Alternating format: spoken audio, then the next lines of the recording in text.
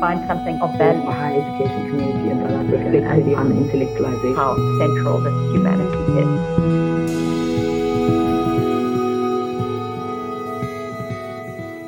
Welcome to The Academic Citizen. I'm your host, Nosipho Ngomezulu. I am Umfiso Ungonyama, Umabelemade. I am Udlagala. These are the people I walk into the room with. These are the names that help me locate myself in space and time. In this episode, we're thinking with the theme of ancestors, something that intrigues hobbyists and historians alike. Whether for legal or mystic reasons, we seem to be curious about those who came before us. We're curious about what makes us, us.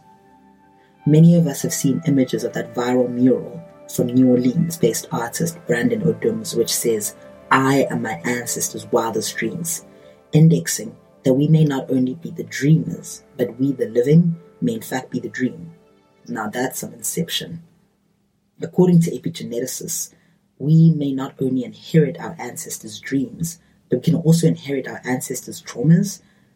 Research conducted on non-human subjects in 2017 revealed that the environment we live in and the experiences of our ancestors can make genetic changes that can be passed down a whopping 14 generations.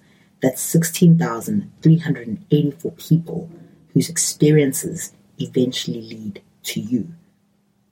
We're still far from a full understanding of what this research means for human subjects, but it is worth considering that my 12th great-great-great-great-grandmother, living in the early 17th century, passed down more than her dreams, but also her traumas. Reading archival materials from the 17th century, I learned that she bequeathed me survival in a place that would begrudgingly accept me as its native daughter. That's 300 years is a very long time. I can't help but wonder what I do about my ancestors' nightmares. When I think of ancestors, I often don't think back to the 17th century. That's way far. But I do think about the black and white photograph of my grandfather on his horse, taken in the mid-20th century. This tangible artifact allows me to imagine what dreams he had for me and the dreams I have for him. I never got to meet my grandfather, but he's been photoshopped into contemporary photographs of my family gatherings. There, standing behind my aunts and uncles, I see my face in his stoic face. The shifting archive is a comforting resemblance rendered uncanny and dreamlike in a new context. Perhaps the mustachioed painter Salvador Dali's surrealist painting is apt in helping me feel through what it's like to consider ancestors. In this dreamscape of melted clocks, Dali investigates temporality, and like most of us, we're notoriously bad at grasping the scope and the working of time. My ancestors, you see, are both here in the present, but also there in the past. The photo I have of my grandfather helps me scan the past in an attempt to identify its perceived similarity with the present, offering a life raft in the uncertainty of the present. Humans are deeply fond of creating causal links out of correlation, and I'm no different. This is why I think I like Dali's painting, because it breaks with linear time, and it seems to ask, do you know what time it is? Historical information companies like Ancestry.com have created a frenzy of DNA testing. As the largest for-profit genealogy company in the world, it has shot to fame from its obscure start in 1983 to becoming the go-to reference for biotech-based investigations through the use of DNA sequencing. With a simple self-swab at home, you can ship your DNA to their offices and they can tell you where your ancestors lived hundreds up to thousands of years ago. Now, as a South African, I am immediately suspicious and intrigued by a company that offers an ethnicity estimate. I'm also the same woman who is delighted to learn that there are people Ngomezulu, Eswatini, in Malawi. Scanning through my clan names, I find relations across so-called ethnic groups. I do find it suspicious that we're re-territorializing belonging through DNA testing. For me, as someone who grew up in the shadow of an identity-assigning colonialism that was apartheid, with its penchant for dispossession under the guise of homelands, I find this whole DNA testing of ancestry a little bit creepy. Because despite the hegemonic attempts to fix identity in time and place, ancestry is far richer and far more complex story. The process of understanding our ancestry is at once about excavation and digging deep into the past, but it's also about the ways in which the past protrudes and bleeds into the present. You might have seen shows like the BBC's Who Do You Think You Are, which has inspired spin-offs in South Africa, the United States. When you watch these celebrities tracing their family trees with the help of historians and genealogy experts, this show promises to give viewers the tools to dig into their own past and uncover part of their ancestry and the role it plays in their lives today. Something a bit ghoulish, right, about ancestors that comes from our imaginaries and horror movies. And yet, for me, I don't have such a disposition. For me, ancestors do more than just skulk in the shadows of family archives. And for many of us, ancestors are seen as a vital aid in making sense of now, offering both wisdom and comfort. Whether you treat your ancestors as guides or simply a DNA pool, ancestors are as much about who we were as they are about who we imagine we might become. In our last episode, Professor Ikani explored blue that makes up 71% of our planet. Traversing surface and depths of the ocean is not unlike swimming through the surface and depth of our ancestry. From the salt in our oceans to the minerals that make up our bodies, we are inextricably linked to our ocean commons, which offer us an inheritance we steward for future generations. The technologies that we have for exploring the ocean may not mark progress for non-human species. In this episode, we think about some of the tools for understanding who our ancestors are, rather than hauntings or maybe even roots. What if ancestors were portals whose cartography is continuously made and remade? Come with me as we read the old and new writings on the wall with archaeologist Dr Sven Ouzman and ask what water can't wash away as we peek into the archives tucked away in family ice cream tubs with free radical writer Youlendree Appasamy. And if history is not itself but a representation, we ponder what lives alongside the clock of Western modernity and learn to read promiscuously with Dr Mohammad Shabangu.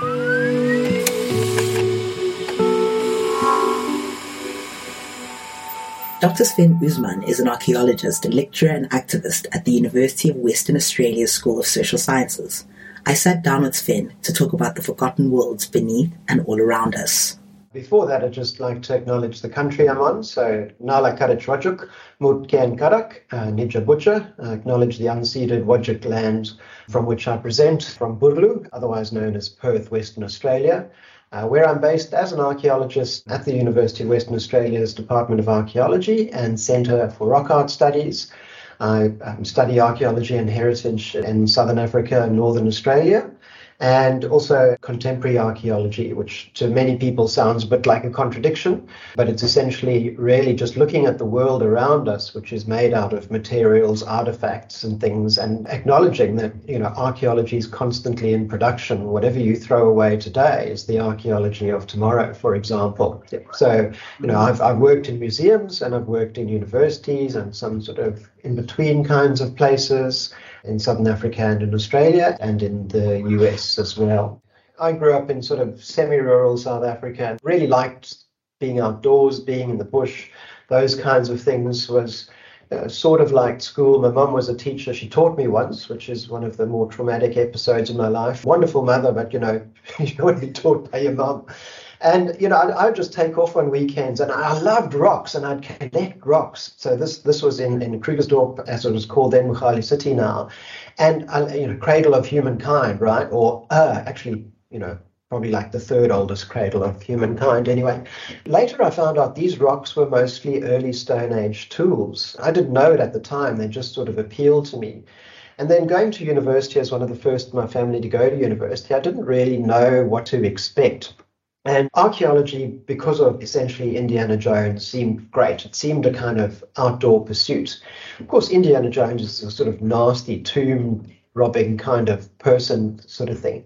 And it took me a while to adjust, but I then liked archaeology even more because it combined the outdoor with thinking about it and trying to construct some sort of narrative from the past, from these various fragments, a fairly standard kind of narrative. And I tried sort of everything. I tried excavation archaeology, Stone Age, Iron Age, as we perioditize these things.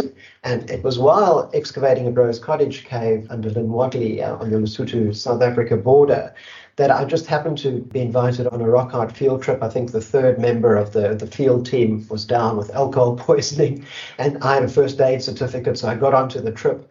And the rock art really sparked with me because the rock art just seemed to say something, it's much more agentive than, say, a stone tool. Well, a stone tool is probably equally as agentive. Our theory is probably the problem. But, there was a story there. There was ethnography there. It was both old and it was recent. A lot of archaeology has this problem of always wanting to find the oldest, which is also the most socially distant and least meaningful from us, as opposed to the most recent. And so, my sort of trajectory was essentially I studied at Wits, and after minors was lucky enough to get a job at National Museum in Bloemfontein in the rock art department. I was the head of department, which was one person, me, and later two. But it was, great. For about a decade, I stayed there and did field work all over the show. Then got invited to do a scholarship in the States and studied for my PhD there. Put in prison for a bit, which was very interesting. Came back to South Africa to lecture at Pretoria, and then down to Cape Town as the curator of archaeology at Iziko.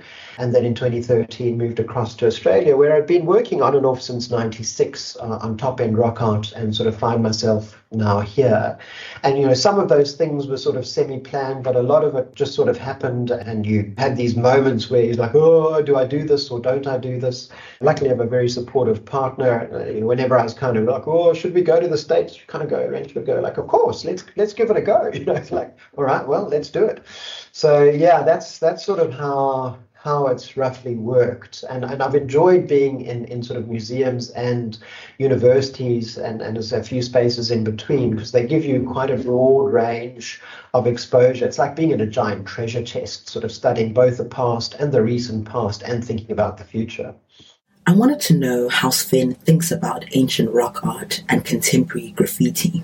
We've got to watch out with this oldest thing. It's really a kind of androcentric bias, establishing a kind of hierarchy and set of progenitors and all of those different kinds of things. It's part of a game, of course. If you find the oldest something or other, or the oldest known to be technically accurate, then you're likely to get better funding than finding the seventh oldest something or other kind of thing. But I think we've got to work against that. If you want that whole continuum, the oldest known does have a function. It's useful to know when a practice was coming about, when humans become symbolic in their outlook, all of those kinds of things. But you also want to know everything that happened in between. So, for example, when I'm up in sites in the northern Kimberley with traditional owners, there's one site we've dated, this is not rock art, but an archaeological site, 50,000 years, it's published to great fanfare and everything. And the TOs, the traditional owners, their comment on it is, it's a nice place to fish. It's on a river, and that's it. Then nearby, we found another site at which there's rock art in a style known to be quite recent, and there are items, metal items from nearby farms that Aboriginal people creatively repurposed, and spears and all sorts of things. And suddenly people are animated. They tell, which uncle or auntie was that, and how does this work, and how does that work?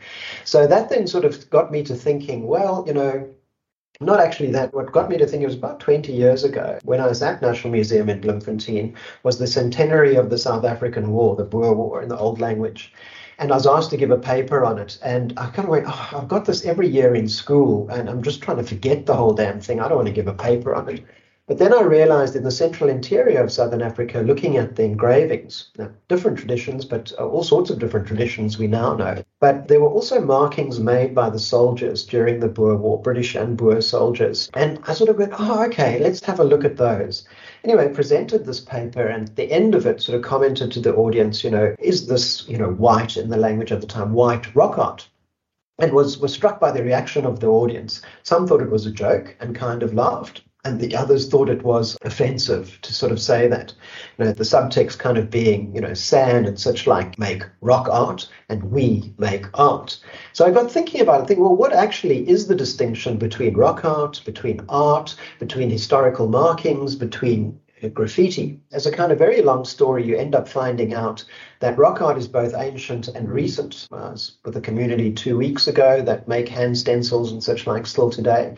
So it's very old and recent, and graffiti, which everyone accepts to be recent, actually goes back quite some way in time. And one of the problems, though, is defining graffiti. Graffiti from the Latin, it just means a mark on a surface, usually an unauthorized mark. Susan Phillips writes very well on this. But you kind of think a little bit, and I've thought about it quite a lot, because there are a lot of things that really are historical inscriptions or markings. There are a lot of things that look like graffiti but are highly commercial and co-opted as a subculture.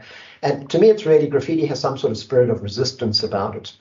So it's so there can be some rock arts that are also graffiti. San, and I use that word without any pejorative connotation, San, Bushman rock art, that shows, European settlers, for example. To me, you could understand that as graffiti in its resistive kinds of elements, for example, even though it looks like rock art. So it could be both rock art and graffiti. But then I kind of think, and this might sound a little bit weird, but it's again invoking kind of actor network theory, post-humanism and those things. What about graffiti itself? What does it want of us? Does it have an agency and even a sentience, for example? So it's a transgressive artifact. To me, it kind of exists to make everyone unhappy at some level. And part of our problem is it's a lack of precision in defining what graffiti is. Some people will say, well, you get gang tags. So gang tags are generally all about, violence, drugs, all of those kinds of things. And then you get right through to kind of community sanctioned murals kind of thing. And it's all under this big term graffiti. So it's a very imprecise term. So we need a lot more precision there. And that's where I think archaeology can be useful. It, in many ways, is a very colonial discipline. It's an open question as capable of decolonizing, but it's certainly using Du Bois' notion of, using master's tools to dismantle master's house. We're very good at typologies, at classifying, at describing, all of those things. And when you apply it to graffiti, which at first blush is this anarchic kind of artifact that's all over the show, suddenly you see, no, it's actually very ordered. There are definite types of graffiti. You can date them. You can do interviews. There are obviously ethical issues, but you can do interviews with the people who've made it, the writers who've made it. And suddenly you realize, well, it's an artifact, just like rock art, just like a hand axe, any of these things. And it's amenable, at least in some ways, to study by archaeology. And there's now been a fair bit of scholarship of graffiti in archaeology. And, we like the materiality of things. Graffiti and rock art are not necessarily the same, and I don't need too many definitions, but they're both exercises in making place through marking. So you place marking and you place making. It's sometimes contested, it's sometimes more sort of consensual, if you like, but these are part of that world around us, and they're really interesting artifacts that we have and which are not going to go away, and which tell us a lot about the past, but particularly about the present and what we value in terms of what kinds of images and marks we value in which kinds of places. Yeah, so that's where I think the so what sort of factor is in there. How do you know, right, that something is, constitutive of rock art as opposed to early graffiti? Is there a way you can tell? It's a difficult one. Like that example, when you find some rock art and it's showing settlers in a battle or something, you might argue, and people will disagree with what I'm saying, that graffiti is just about resistance, for example. And I think that's the productivity of graffiti as an artifact. It gets people chattering and that kind of thing. But say now you go back, 20,000 years. We've recently dated a macropod painting, a 2-meter high kangaroo at 17,000 years in Northern Australia. It looks like a kangaroo, but as we know from ethnographically informed rock art, what something looks like and what its inside story are can be very, very different things. And it's quite frightening for then archaeologists to admit, very often we simply won't know. We need these words, rock art, stone tool, graffiti, etc., to categorize things. But even calling something a stone tool can be misleading because it stresses the economic. But people might have traveled considerable distance to get that raw material from a special place, for example. There might be ritualized ways of working that stone tool. We know there are, where people see a stone tool as having a life cycle. You have the lump of rock, you bring it into being like a birth, you work it as you develop it, you haft it onto a piece of wood to make a spear or an arrow, for example. So there's a marriage of materials, it then dies. These are ways that communities living today and in the recent past inform. That's how they think about these different kinds of things. So So a lot of the time we just don't know, and we don't deal with sort of uncertainty and absence very well. We don't tend to deal with it very well. But I have often wondered, with especially the love of Banksy that we've all kind of gone through in the early 2010s, 2000s, and Banksy's response to being placed in museums. And, whether it was Banksy or not, we don't know. But I do think there's something quite interesting about like how we were thinking about archiving our materials. And especially now in South Africa, there's a lot of conversation about thinking around personal archives, because historically what has been codified and put in museums has often been the hegemonic narrative.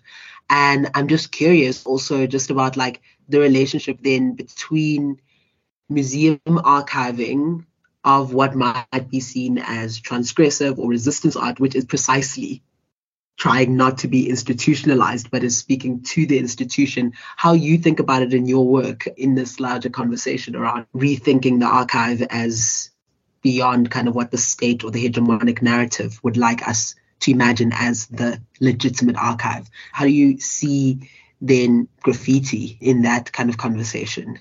Yeah, so that's a big one, and so maybe some sort of overall framing for it, and having worked in museums for about half of my career, is that, I don't think this museum community, and I include myself there, so it's self-criticism, but thinks seriously enough about the promises around archiving, curating, and so forth. So generally when you get to, a standard museum, a national, whatever kind of museum or repository, they'll have a policy on collecting and such like. Or if you look at the legislation of the country around heritage and depositing material in the museum, it generally it transforms. It becomes state property, usually. So it's quite a big thing, that the state now owns that, because this includes, for example, human remains. Human remains transforms from a person into an object. So that's why the whole repatriation movement is to try and rehumanize those people and restore their dignity. The second thing that happens is around time.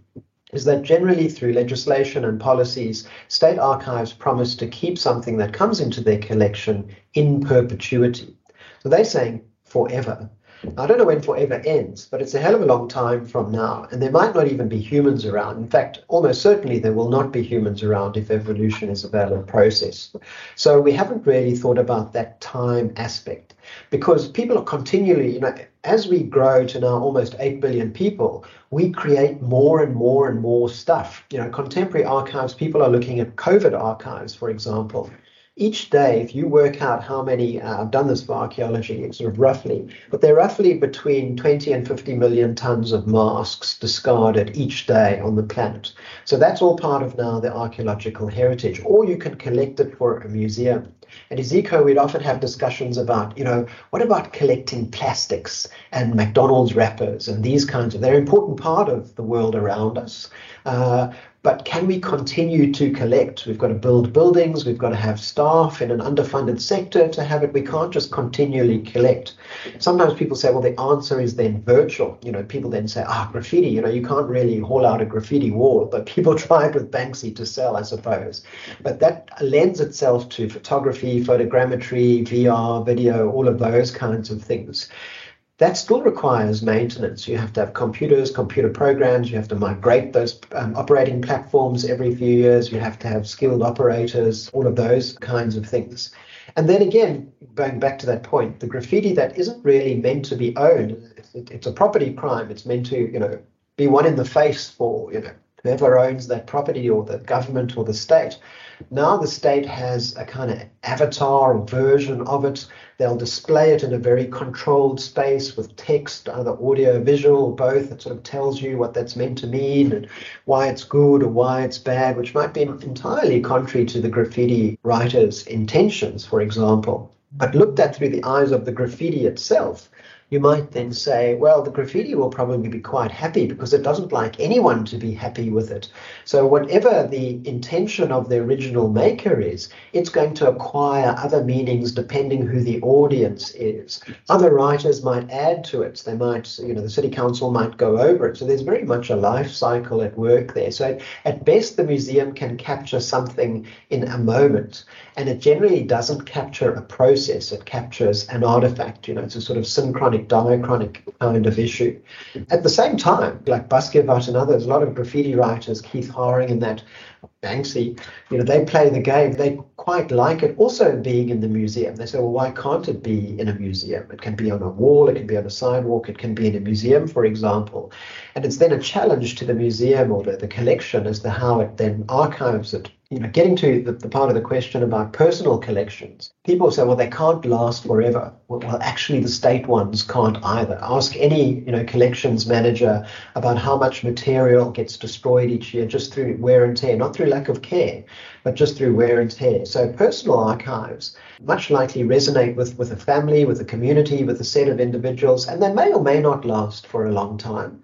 But they're important to counter those state archives. As you say, the state often, goes for that, the so-called big man history. When people say, well, the castle was built by Jan van Riebeeck, and people kind of go, well, that was a lot of work. You should have got someone to help him build it, kind of thing. Where is the history of all the workers kind of in there? And do they all have to be archived in that state archive, or can they be in civil society at large? Yes, they're going to kind of come and go. But here I think technology is really useful. We do have hard drives and all of these different kinds of technologies now, drones, VR, all of those. Archaeology really likes its toys. And they can be used in a very liberatory kind of way. The applications that can bring out hidden detail in rock art. People can remix these into videos, into personal histories, into artworks, into those kinds of things. So they've always been personal archives, but it would be useful to have some sort of connective tissue. To me, one of the key questions simply is what is heritage? Having worked in government organizations, and that sometimes, the so-called stupid question is not so stupid. So what is heritage? What are the different notions of heritage? There's a state-sanctioned notion of heritage, there are personal notions, there are community notions. And just by asking that question is really important. A place and a feeling might be important. A story your grandmother told you might be important. Whereas, the million-year-old hand axe, people go, yeah, okay. It's just a lump of stone kind of thing. So, what is heritage is to me a really serious and fruitful question to ask. And then depending on what people say, what are the challenges in capturing, disseminating that heritage? So, that's, I think, a big issue. Our definitions of heritage are necessarily political, revealing contestations which we live with every day. Archaeology is culpable here in that, we have Stone Age, Iron Age, all of these things, whereas, looked at another way, well, we're still in the Stone Age. You've got granite kitchen tops, your computer runs off silicon, all of these kinds of things. And then, also in terms of language, we do need categories to kind of understand the world. There is fuzziness. It's a tricky one. Just because there's fuzziness at the boundaries doesn't mean the boundaries don't exist, but they're moving along kind of all the time. The question everyone kind of asks at some point is, who am I? Who am I in a sort of narrow sense in my society today? And who am I, cosmically? How does it all work? And I think archaeology, paleoanthropology, those kinds of disciplines can be useful here. They don't have to give up their kind of scientific expertise. That's often why people look to their practitioners and such like. But they've got to realize it's not the only way of looking at the world. So sort of classic third wave feminism, for example, Haraway, others, science is powerful. And it's situated, it's partial. It sees certain things in a very powerful way, but it doesn't see everything and explain everything. That allows space for all sorts of people to come into what has been claimed as a sort of academic space. Not necessarily everyone is as equal. There'll be times, contextually, where someone's contribution carries more weight rather than another person's. But as a process, it can't continue without all of those people in it. Archaeologically, we struggle with, so looking at human identity and ancestry through time and what are the correlates in terms of material culture, artifacts, and those kinds of things. You're going to go, well, it's tricky now, it was tricky then. I mean, this struck me very forcefully when I was teaching a course on ancient African history in San Quentin prison in the US. So this was part of Associate of Arts degree program. So it was set up to prevent prisoners going back to prison because it cost the state a lot of money. They weren't doing it out of the goodness of their heart. It was an economic decision. But then various governments sort of watered down the program, and San Quentin was one of the few places that ran on a volunteer basis. And I was over there studying at the time, and the Center for African Studies at Berkeley said, can you give a course on ancient African history? And I said, yeah, sure. I didn't really think. I thought, okay, it sounds good. And I put together paleoanthropology, history, archaeology, sociology, those sorts of things. Of course, it was a very well-subscribed class, and about 40 people, which is large for these classes, most of whom were African-American, Hispanic, and there were a couple of white guys kind of thing. And so the first class, as you can imagine, people are very polite, but they do say, who is this white guy teaching us about African history? And I'd sort of anticipated this, and I said, well, who here was born in Africa? And predictably no one was. And I said, well, I was born in Africa, and until then I've never actually lived outside of Africa. It wasn't as a kind of like, I've got greater rights or you've got greater rights. It was just kind of people to think of these sort of nested identities type of thing. And what you draw on, is it a politics of land, where you live or you come from or you're born? Is it a politics of blood? My blood is my passport, as a lot of Aboriginal people might say in Australia when going to places they weren't previously allowed to. And a lot of people kind of thought about, interesting. And then towards the end of the 12-week course, the sort of lone, quiet white guy, quite a conservative guy, conservative is probably slightly to the right of Attila the Hun, but a nice enough guy. And he was from Wisconsin, and he said, I've always been very proud of my American identity and my German ancestry. He says, but now I'm realizing there's this African component somewhere. He was still putting it together somewhere kind of back there. And then the course went on, and then it kind of went, well, you're all just a product of all the mixing that went on that led to you, some of which we know and some of which we don't know. But there is potentially a problem around DNA testing, these DNA kits and all of those kinds of things that go around and prove your ancestry. So, all they can do is chart certain markers of certain places where your ancestors would be. I once had an Indigenous scholar from Aotearoa, from New Zealand, a Maori person, say, I've done the ancestry test and it's got the marker that proves my Maoriness. And you said, look, that's great, but what happens if it didn't have that marker? Would that disprove an identity? Whereas you identify, it's only, part of your identification might be biological and part of it is cultural. And those are kind of active decisions that are made at various scales, of the individual, of a family, reinventing itself, these kinds of things. So-called Khoi and San are well-versed in this, words like coloured, it's all in there. And we have to all be hybrid and creolized, otherwise we'd all have, died of all sorts of congenital type diseases and things. It's interesting, again, to think in the future, what will everyone look like? What will everyone identify as? What will their biology say they are? So again, there's all of that process that's already there, literally within your body and in your social world that's around you. Another comment is, often the creolization is seen as a biological process. You get people from different groups, however defined, intermarrying, having children, all of those kinds of things. But I often think of, knowledge that it's very likely that sand in southern Africa, the first black farmers moving in from sort of Central Africa, archaeology says, right, we can prove the farmers were there because we've got this pottery at this date, 2,500 generally is given as one of the older dates. But people would have heard things through their various chains of communication, of networks and that a long time before. And it's really, I suppose, the thing about so-called creolization or whatever cognate word you use is you probably don't think about who you are and who your family is and that all that much until you come into contact with another group kind of thing. And then, you've got to kind of say, okay, so who are they? In order to understand who they are, I need to kind of solidify, I need to explain who I am and who I'm not kind of thing. And, people do that from time to time, all the time. This is what an informed and skillful citizenry does. And I think in Southern Africa, probably more informed and skillful than in a lot of other places in the world. And other places of the world, the so-called marginal people are actually more skilled in this. And this is, I think, the future, the way the world is going. Increasingly urban, increasingly sort of fluid, is the old sort of norms and things and museums and dominant groups, are going to fade away. And I think we're going to see quite a sea change in who's coming. But what exactly the shape of that new who is, it's hard to predict. And that's exactly the point. It's good, because if it was easy to predict, governments would probably act against it kind of thing.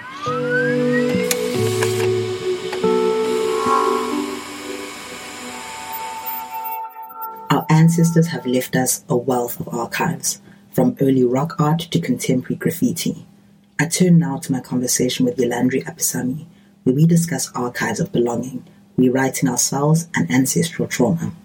Hi, my name is Youlendree Appasamy, and I am a media professional, a feminist free radical, working around the spaces of writing, of making zines, and general kinds of communication works for NGOs. I've been following Len's work for many years now, intrigued by our shared interest in the history of indenture across the Indian Ocean. I wanted to learn how she got into this work. Let me start with my father, which is maybe a weird point to start, but so he works in government, and he's been working in government since before I was born. And so I would be very interested in the stories he would tell me about governance, and that made me feel more inclined towards the political sphere in a sense. And at the same time, at school, we were reading a lot of the Bronte sisters, and I was very into the idea of being a femme or being a woman writer. And so I had those two things kind of brewing in my mind as a teenager. I really wanted to be living in a cabin in the woods, writing things, and journalism was the more marketable way for my parents to justify that. They weren't very keen just studying an English degree, so journalism was the more useful kind of skill. It was really my master's work that prompted me to think, well, firstly, to even know about indenture, and then to think about it more critically.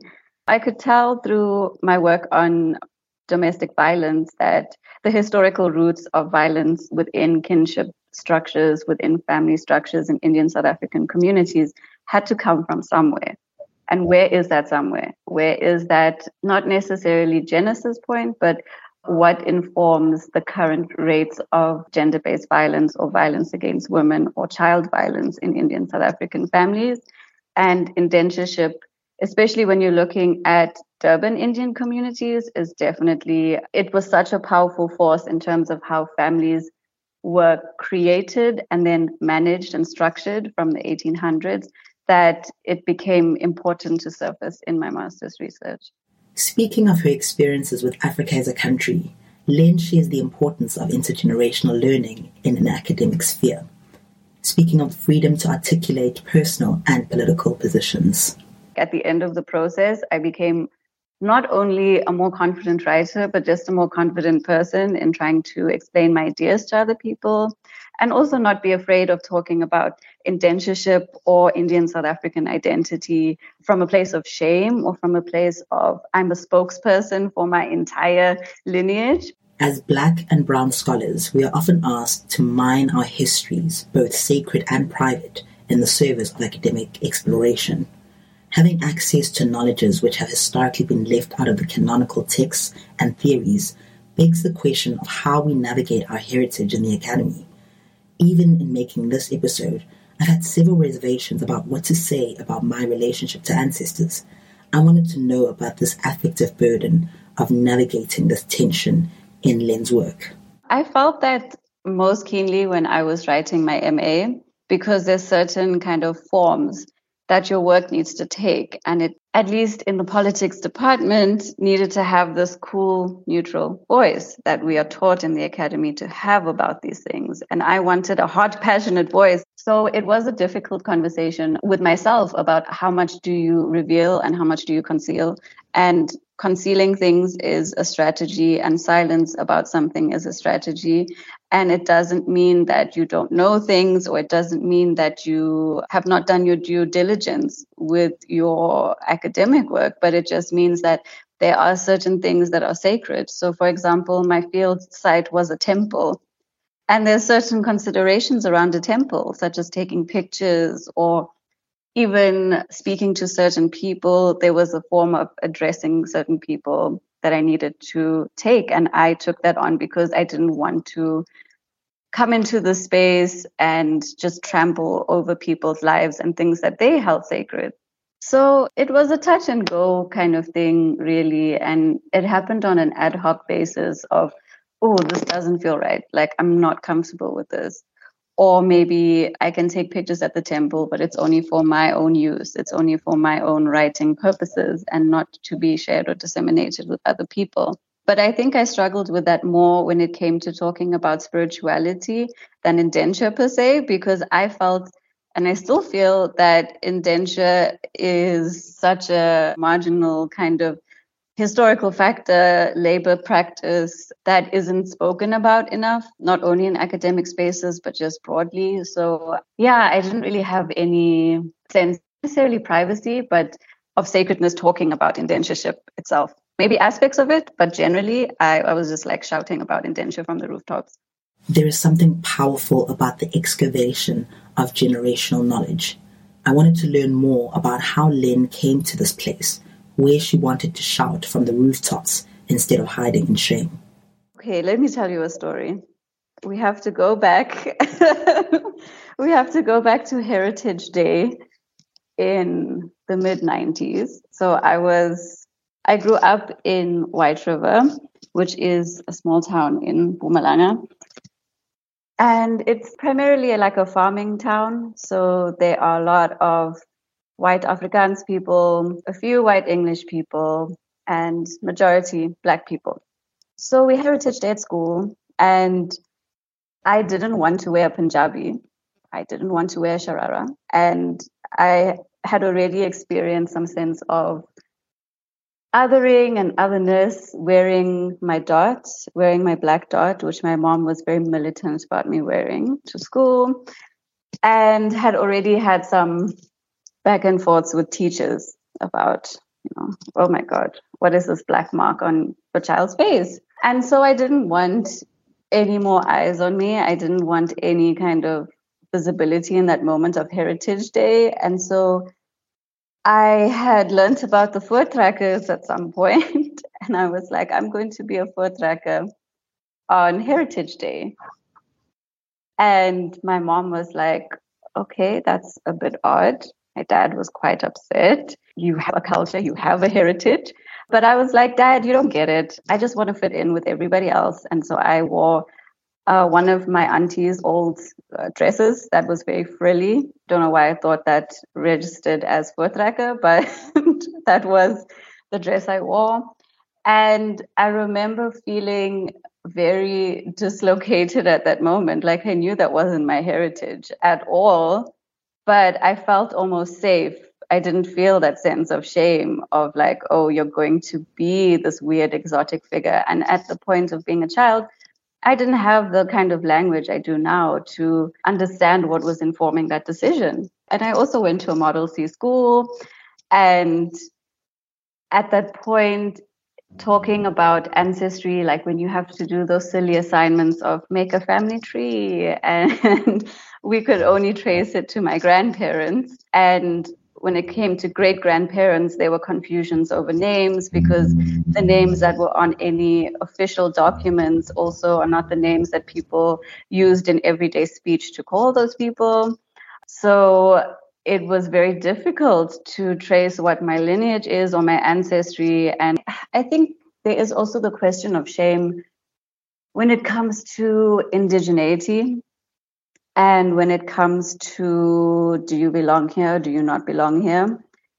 And being racialized in the way I am as a South Asian person, it often becomes a conversation of, even in like White River, my hometown, people will often assume I'm a tourist, I'm coming from elsewhere. A lot of the street harassment that's targeted towards me is, am I India? India, India, India, India. So there's always a kind of insistence on non-belonging, on placelessness. So there is a level of shame that comes from that, to actually talk through that, and also talk through not knowing your ancestors from a certain point, not knowing your lineage from a certain point, but still affirming the fact that this is the place you belong. In the literature around indenture, the Kalipani, or the Black Waters, figure centrally as a dislocating experience. I speak to Lynn about the significance of crossing the Black Waters in her work. Once you cross the Kalapani, which is such a great crossing, it means, A, you're never coming back to India. Because once you've made that, who's going to come back? And so if you're never going to come back, what does caste mean to you? What does your village connections or kinships mean to you? And obviously that wasn't the case for all of the indentured laborers, but quite a few of them, once they left India, never went back. Once you make that Kalapani crossing, your caste is supposedly washed off of you as well. I find that really interesting because, so much of the conversation in South Africa is around like the land, rightfully so, because land restitution is a big political and material kind of reality for many people to have access to dignity and a good life. But I seldom hear conversations around water and how we might think of our ancestry as related to water. So for myself, my umbilical cord is buried where I am from. So my relationship to land is physically tethered with my literal umbilical cord being buried in my family's ancestral home. And I think it's really interesting to also figure how water is also a part of a way in which we are connected to space and place and placemaking, I guess. I mean, one of the rituals that my family practiced, and I think, I'm not sure if it's necessarily unique to Indian South African communities. I don't think so. But it's a Hindu practice where once a baby is born, their first hair, so I think it's after 3 months or so, gets shaved. And that hair gets put into whatever body of water is nearest to the family. So it would be put into a river. It has to be put into a body of water that will go into the ocean. So not a lake, not a dam. It has to be some kind of stream or river, with the thinking that that hair will go via the river into the Indian Ocean and back into the Ganges. All this talk of indenture, I would be remiss if I didn't ask Lynn to offer us some spark notes, a bit of a history of what indentureship was, and to unpack with me how the afterlife of indenture shows up in contemporary life. The British still needed the colonies to be worked. There were still minerals and resources to have cheap laborers for, to get it out of the earth, to grow things, to manufacture things. And so the system of indentureship was introduced as a kind of stopgap. So once enslaved people were no longer, they were like, we're not going to work on the plantations. We don't want to do this. And some of them did, but majority didn't. And so India and China were looked to as places where you could access cheap labor and a kind of migrant working force that would come in, work the land on whatever plantation, and just go back to their quote-unquote homelands. So indentureship in South Africa happened when British sugarcane growers saw how indentureship was used. I think it was in Mauritius. And they got the idea that, Port Natal would be a great place to grow sugarcane, but we do need a larger labor force because the native population, the Zulu people, were not about to be working on the plantations. They had their own systems of kinship. They had their own kind of interior politics and homes, and according to the British cane growers, were not reliable on the fields. So they brought in indentured laborers from South Asia. The first ships arrived in Port Natal in 1860, and the last ships, I think, arrived in 1911. So during that period, there were a variety of waves of indentureship. So the first group of people, they were mainly those who were general laborers in the sugarcane plantations. And as the waves of migration continued, there were more and more traders, known as passenger Indians, who boarded ships to come to Port Natal. The one that kind of immediately springs to mind, or maybe is the most urgent to look at, is how identity was formed around alienness, around shame, and also how that has led to severe anti-Blackness in Indian South African communities, and how that has kind of fomented in very perverse ways around being and belonging in Africa. And then the other big one is how that's manifested in gender making, because as the racial group of coolies, as Indian South Africans were known as, was made, as was gender. So there was a huge kind of a gender imbalance in the first waves of ships coming to Port Natal. And so due to that, there were levels of violence against women happening. You could see that in indentured communities in the Caribbean, in Fiji as well. So I think that's one of the kind of afterlives that we really need to take seriously, is just how gender and race were co-constituted. The study of indentureship is also the study of porousness, and it's the study of how can we think about fluidity and identity without thinking about borders, or with understanding that migrancy is also like an ongoing process. The porousness or fluidity of identification often rubs against the wall of rigidity of structural impositions of identification. I asked Len why her work foregrounds informal archives. Non-formal archives, like let's say if we take a university archive as a formal archive, right? Those things have been existing for years and years and years and years in ice cream tubs, in Danish cookie tins. And for me, it's been easier to access those archival spaces. It's been easier to look at a copy of Indian Delights and think about the women's cultural group, to think about Zuleika Mayat's work through that, as opposed to going to the National Library and thinking about that moment in KZN's history through those archives. So I feel like alternative archives are softer and they're more tangible. They're almost less precious in a way, but more precious, because people will tell you, in granular detail about things that you do not have access to when you're working in more formalized archives. So for me, the value in that is to also understand how those things are living. So if I make a recipe from Indian Delights, how is that not a form of archival practice, in a sense, to be like, oh, this is a fricadelle recipe. Isn't that interesting? This fricadelle has come through various kind of cuisine histories and is now in an Indian Delights book.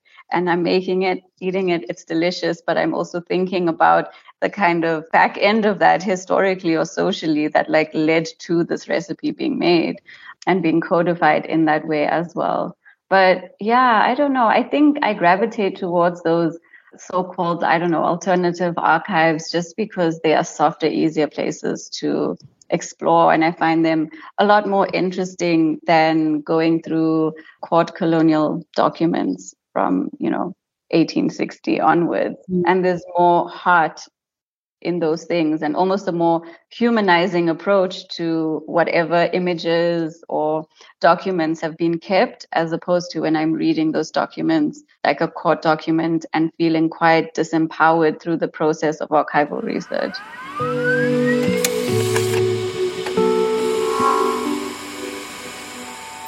From archives written across the Kalipani and tucked away in ice cream tubs, I turn now to think with our intellectual genealogies, rethinking the canon from diverse geographic, textual, and sonic vantage points.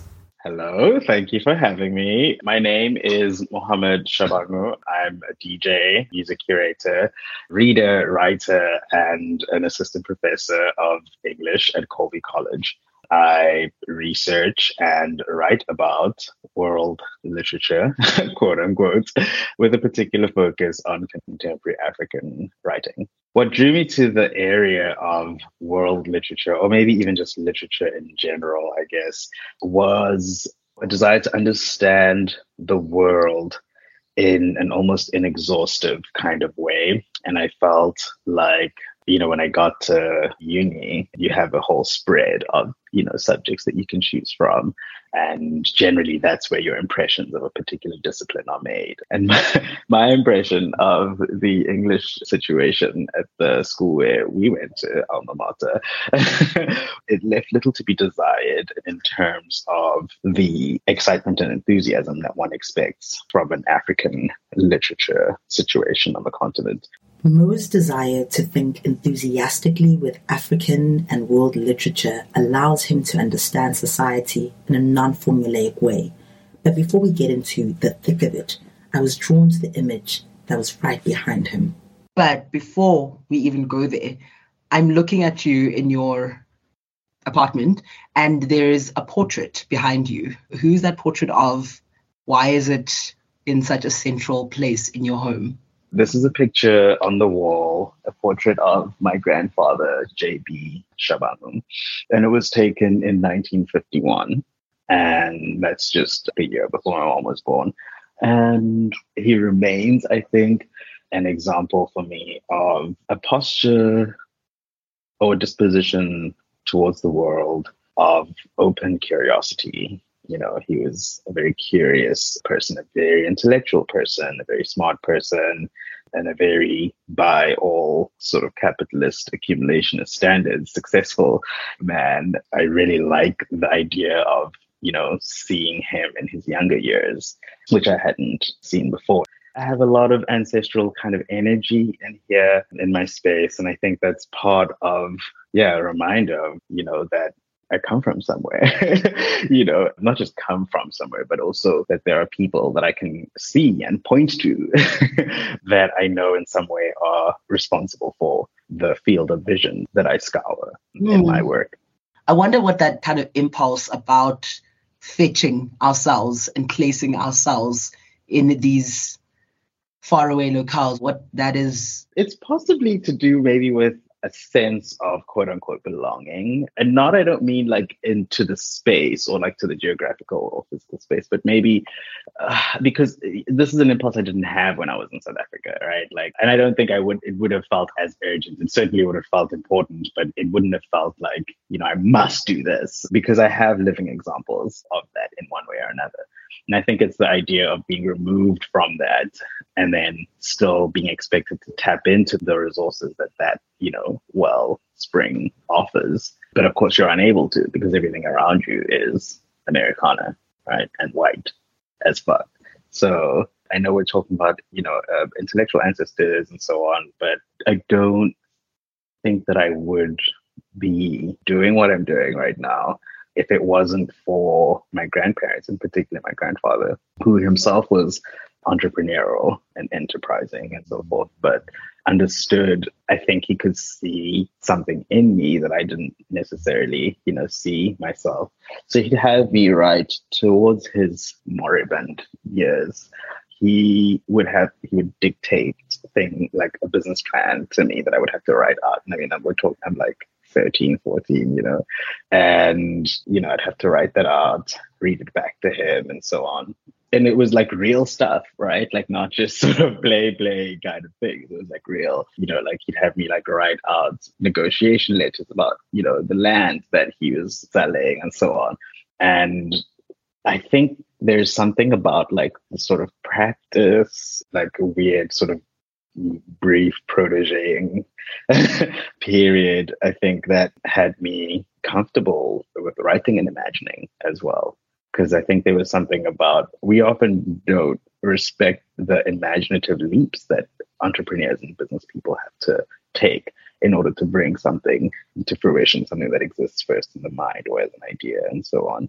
And so I think like thinking with him, imagining with him, problem solving alongside him is possibly one of the early stages of something clicking, right, in relation to my assessment of the world and my assessment of myself in the world and what I can do and so on. A conversation I had earlier this week, also for this episode on ancestors, Lynn and I were talking about the kind of double bind of understanding that our ancestry, our family history is this resource, in your words, that is integral to shaping how we view the world, how we move in the world, what we see as possible.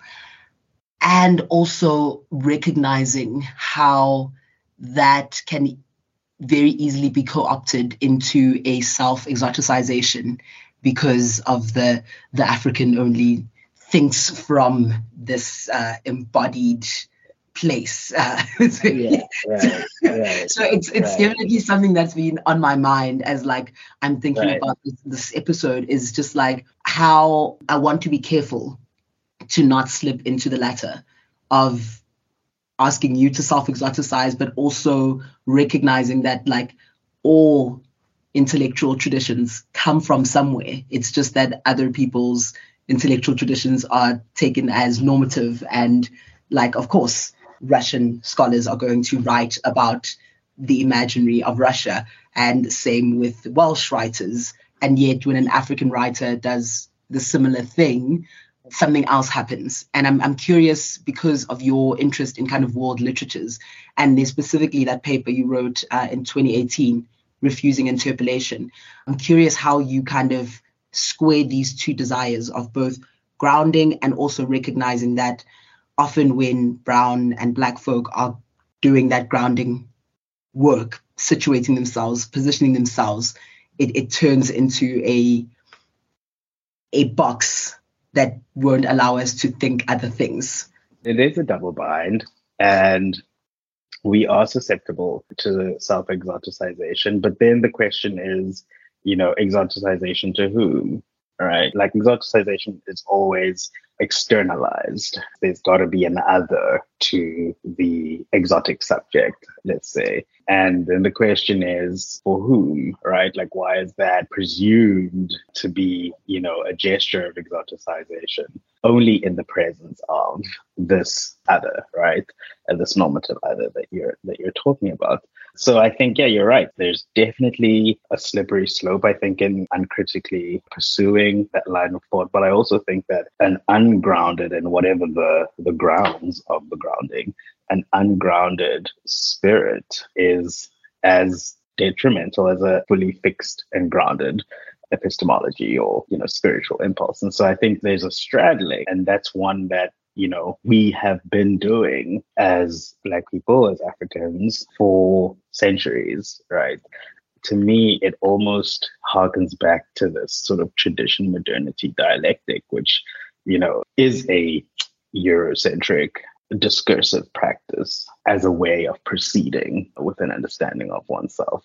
I prefer to think of this not as a grounding that assumes authenticity and a kind of fixity. Yeah, fixity and return even, right, to that fixity. But yeah, I think I'm in that paper that you mentioned, Refusing Interpolation, I was thinking about precisely this question, right? That you could say the same thing that a Euro-American writer, says or writes about, and yet your work will always be brought back to, or your artistic expression is always, reduced to the clash between your social concerns and your artistic, as if there is even that kind of split.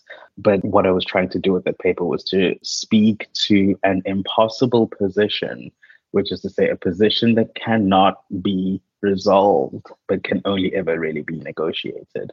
And this, of course, can be extrapolated to various other domains, not just literature, world literature, but any other kind of interface in which the world literary arena, adjudicates the extent of your artistic achievements and so on, or, political contributions or what have you. But in any situation where there is that externalized thing that I was talking about at the beginning, right? Like the idea that to exoticize assumes a certain externality or a certain exteriority. And then the question again is to whom and what kind of, institutional mechanisms of power are in place to determine literary and artistic success. So it's not so much something that I think people can break out of or resolve. And that is the nature of a double bind. It is the thing that calls to our attention precisely because it is impossible, right? And it is that impossibility that calls for, a constant negotiation. In a way where I don't want to say it's stuck, but we can't undo the instantiation of world literature, right? But we can bypass it in certain ways. And I think one of the ways is by demurring when it comes to playing the tradition modernity kind of dialectic in the way that presumes a fixity on the one hand and an ongoing kind of march towards whatever progress. And I was thinking particularly as I was preparing for our conversation interview today, I was reading the essay written by Professor Olufemi Taiwo. I don't know if you're familiar with their work. Yeah. I was reading the essay for the first time. Well, this essay, which is titled Being in the Room Privilege, Elite Capture and Epistemic Deference. And in this paper, Professor Taiwo speaks about standpoint epistemology, speaking about how you are socially situated affects what you know. And this is, feminists have been talking about this for a long time. Marx was talking about this for a long time. This is not a novel idea, but I thought what was deeply, deeply important was the way in which they kind of foreground the way in which, I guess, when we're being glib, we call it virtue signaling. But they're talking about the ways in which we have substituted kind of restitution for deference. So we're going to say things like land acknowledgements. We're going to say things like Black Lives Matter. We're going to say things like put more African scholars in the curriculum as a gesture towards deference. And I think what they do really incredibly in this essay is kind of demonstrate why deference is not necessarily an appropriate response to a call for restitution. And I'm curious in your own work, especially because, it just spoke so perfectly to your article on refusing interpolation. I'm curious to hear how you reflect on the significance of standpoint and how you reflect on what positionality does and what it doesn't do in the kind of real world situations where there are calls for restitution and needs for restitution. So my interest in that question, and I read it less as a solve the world question than as a perennial philosophical problem, right? And I think this is something that we've heard before, the idea that, there are material concerns. And so, how are we, balancing the need to attend to those versus the abstraction that we get taken up in philosophizing and so on. That's an old kind of question. The reason I bring that up is because what you're saying amounts to the thesis 11 of Marx's thesis, which is that the philosophers have merely interpreted the world. The point, however, is to change it, right? And the idea is that we're preoccupying ourselves with an interpretation of the world, whereas the point is to change it. And then at the same time, you're having to balance the idea that there is something quite practical, there is something quite material in thinking and in thought, right? I don't know that it's the presumption or the premise of the distinction between, thought and action is as unquestioning as it often presumes to be, right? Like when these questions are put to us, because I consider what we are doing to be a practice, right? Someone like Fred Moten might call this a practice of Black study, right? Which in itself has resonance and vibrations and affective consequences, right? So I think there's that tension between thought that is expected to lead to action, and then also action that cannot actually go anywhere without thought, because after action comes thought anyway, right? 1994 was a moment of action, right? Or the post-apartheid, however you want to, you might assess the efficacy of that action in whatever way you wish, right? But there is a rupture, a moment, and you can talk about this in revolutionary terms where there have been less smooth transitions. But that is a moment of action. And then what comes after action, right? Thought is what we're back to that, right? The point, I guess, of what I'm trying to say is that whatever fruits are born from any action that is taken will need to be sustained by thought, will need to be sustained by a cultivated sense of thinking is important and is as important, I think, as the material concerns, because thinking actually turns out is material. In Mo's work and practice, they invite us to consider that the ground upon which we make claims about our standing or positionality is in and of itself continuously shifting, inviting us to pay attention to how we read with new points of emphasis as the ground shifts. There is something between the past that gives you your identity and the future that calls for your identity. There's something on that temporal spectrum that is the present that I think requires a balance both of that historical knowledge of yourself as well as a knowledge of yourself in time.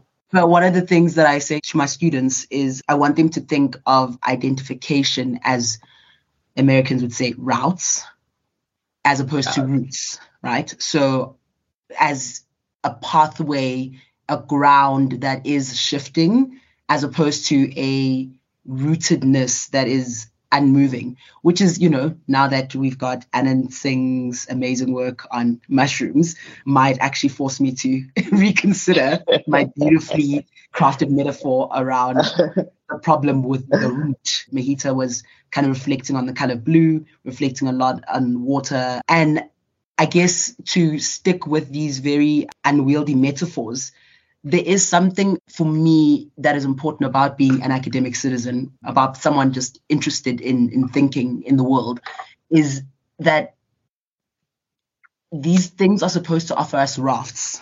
They're supposed to offer us something that we can hold on to while we swim in these waters that, yes, we might name as the modern tradition dialectic. We might name as, an urgent call for decolonization. We might name them in all kinds of different phrases, depending on the action we want to take.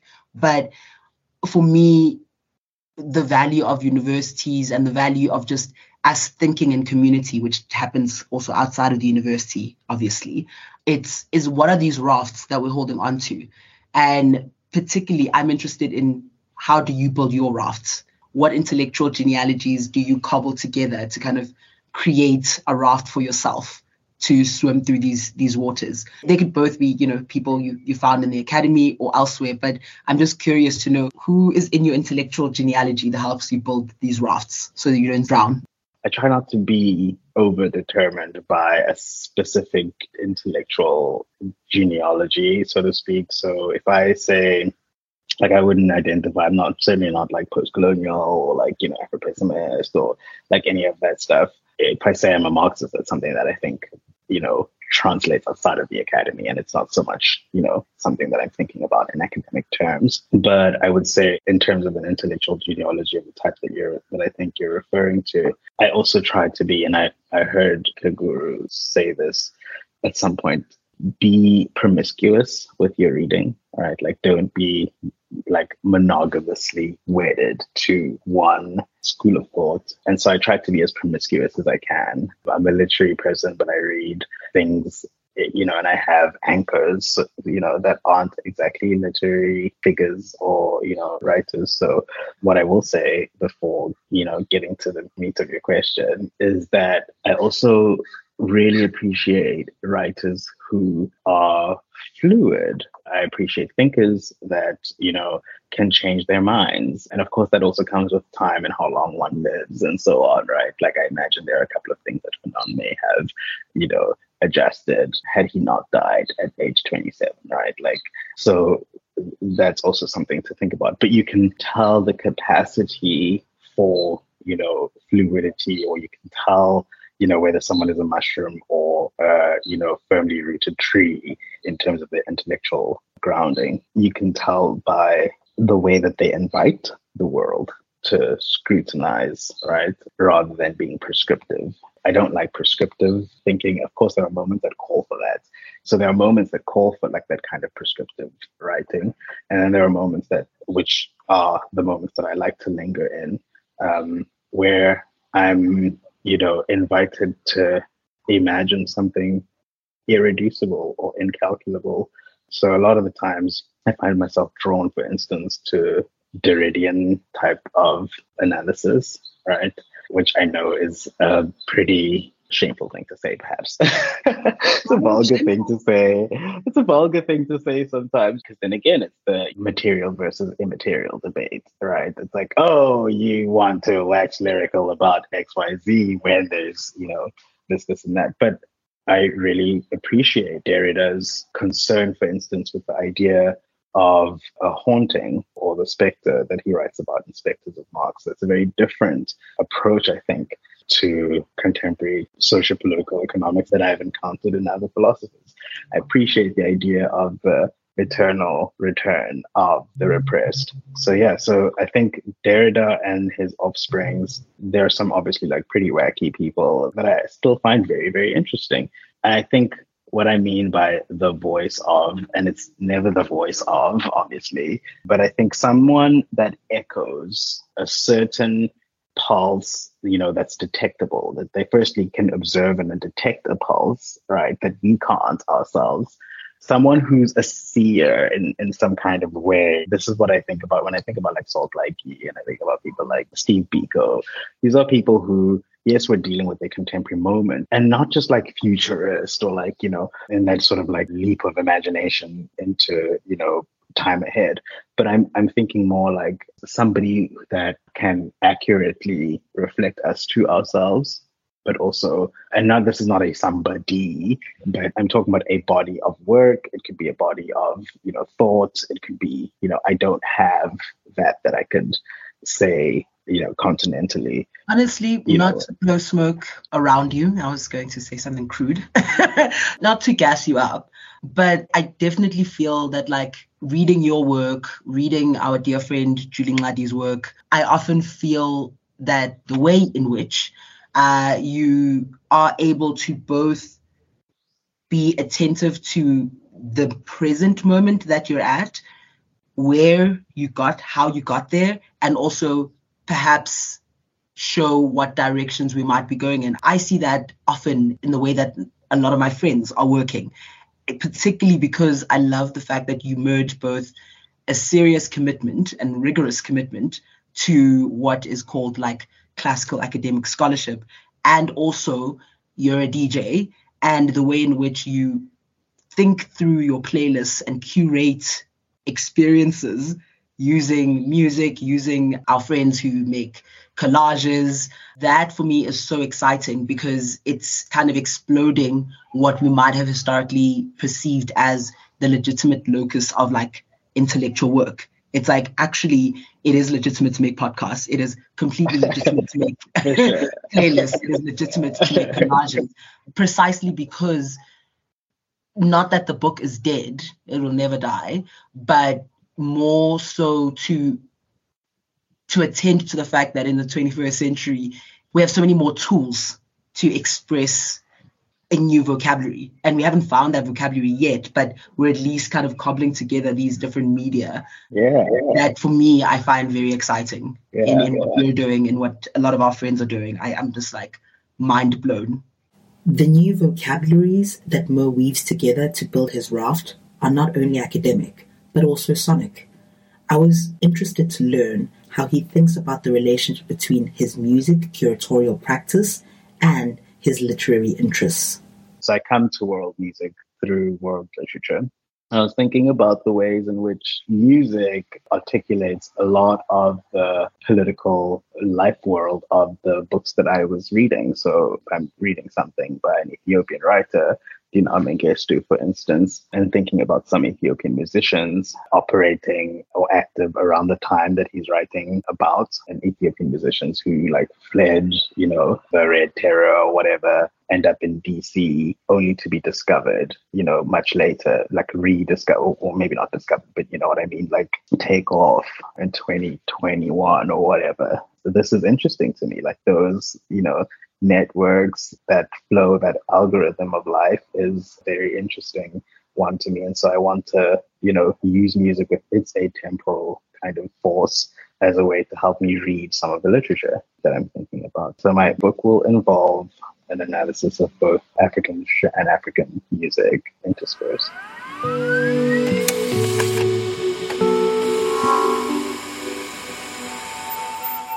From rock art to complex reflections on belonging, this episode has been a journey through ancestry. The afterlife is a strange thing to ponder. It disrupts the taken-for-granted logic of linear time to conflate is and was. To quote Faulkner's Requiem for a Nun, the past is never dead. It's not even past. Ancestors don't just pass down the genetic baton and disappear from view. They can linger with us, show up in unexpected texts and sonic forms, whispering and shouting for our attention. Our ancestors offer us topographical maps written in a myriad of forms. May we learn to be rigorous and curious readers. Do join us next month as we explore these ideas further with Breath.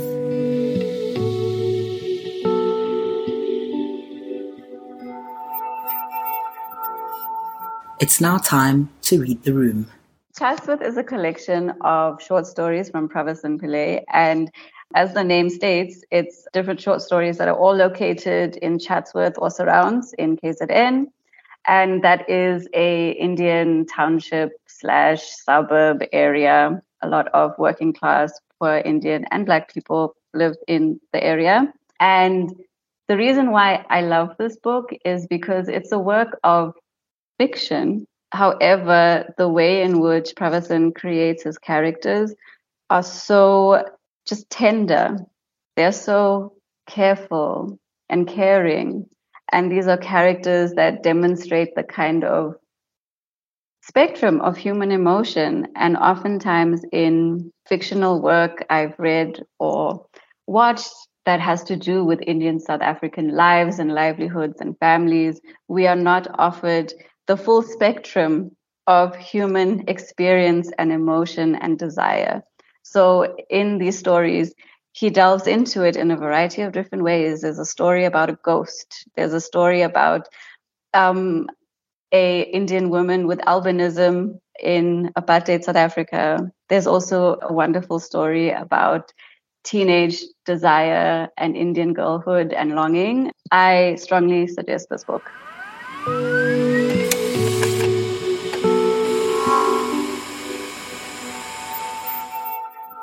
The Academic Citizen is produced and funded by the South African Research Chair in Science Communication, hosted at Stellenbosch University.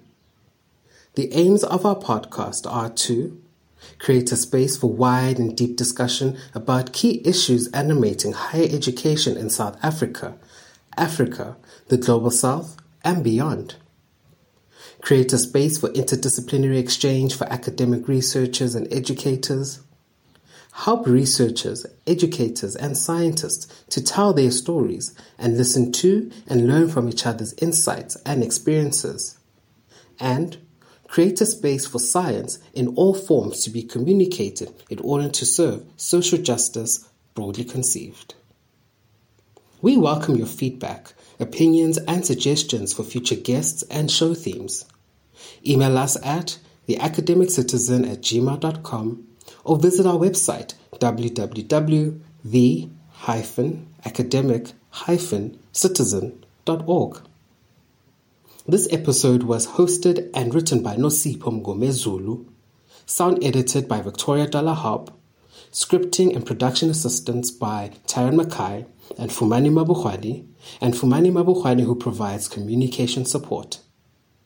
We thank Youlendree Appasamy, Mohammad Shabangu, and Sven Ouzman for contributing to this episode.